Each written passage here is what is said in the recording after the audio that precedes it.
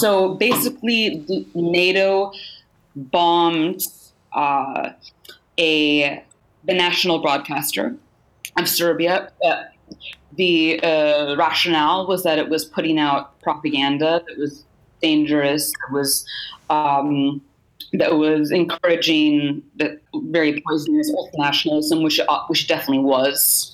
It was a mouthpiece for Milosevic, but it killed 16 civilians, journalists, makeup artists, engineers, and a lot of these people. I lived next door to a gentleman for a couple of years, and at the last minute, he switched his shift with the youngest guy who was killed, an engineer. And so that young kid died, and he didn't. And so he just told me that he drank himself to death for a decade out of guilt. So anyway, that's a bit of a tangent, but just to kind of understand, to humanize it a little bit, yeah.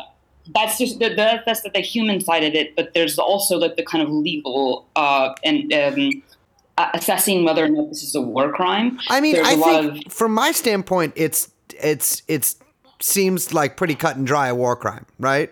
Right. I mean, I think that a lot of people, even who were supporters of the intervention, will say that was a war crime. That you shouldn't target journalists under any circumstances. You shouldn't kill journalists, even if you think they're spreading propaganda. And you can imagine in this climate today. Yeah.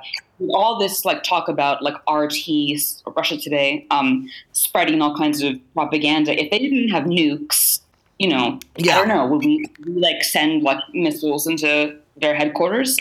That's what we're kind of looking at. Yeah, and it's, I mean, to our listeners, we are accepting Jake Tapper and his ilk from this. If they fall off a cliff or something, it's, fine. Just kidding, just playing.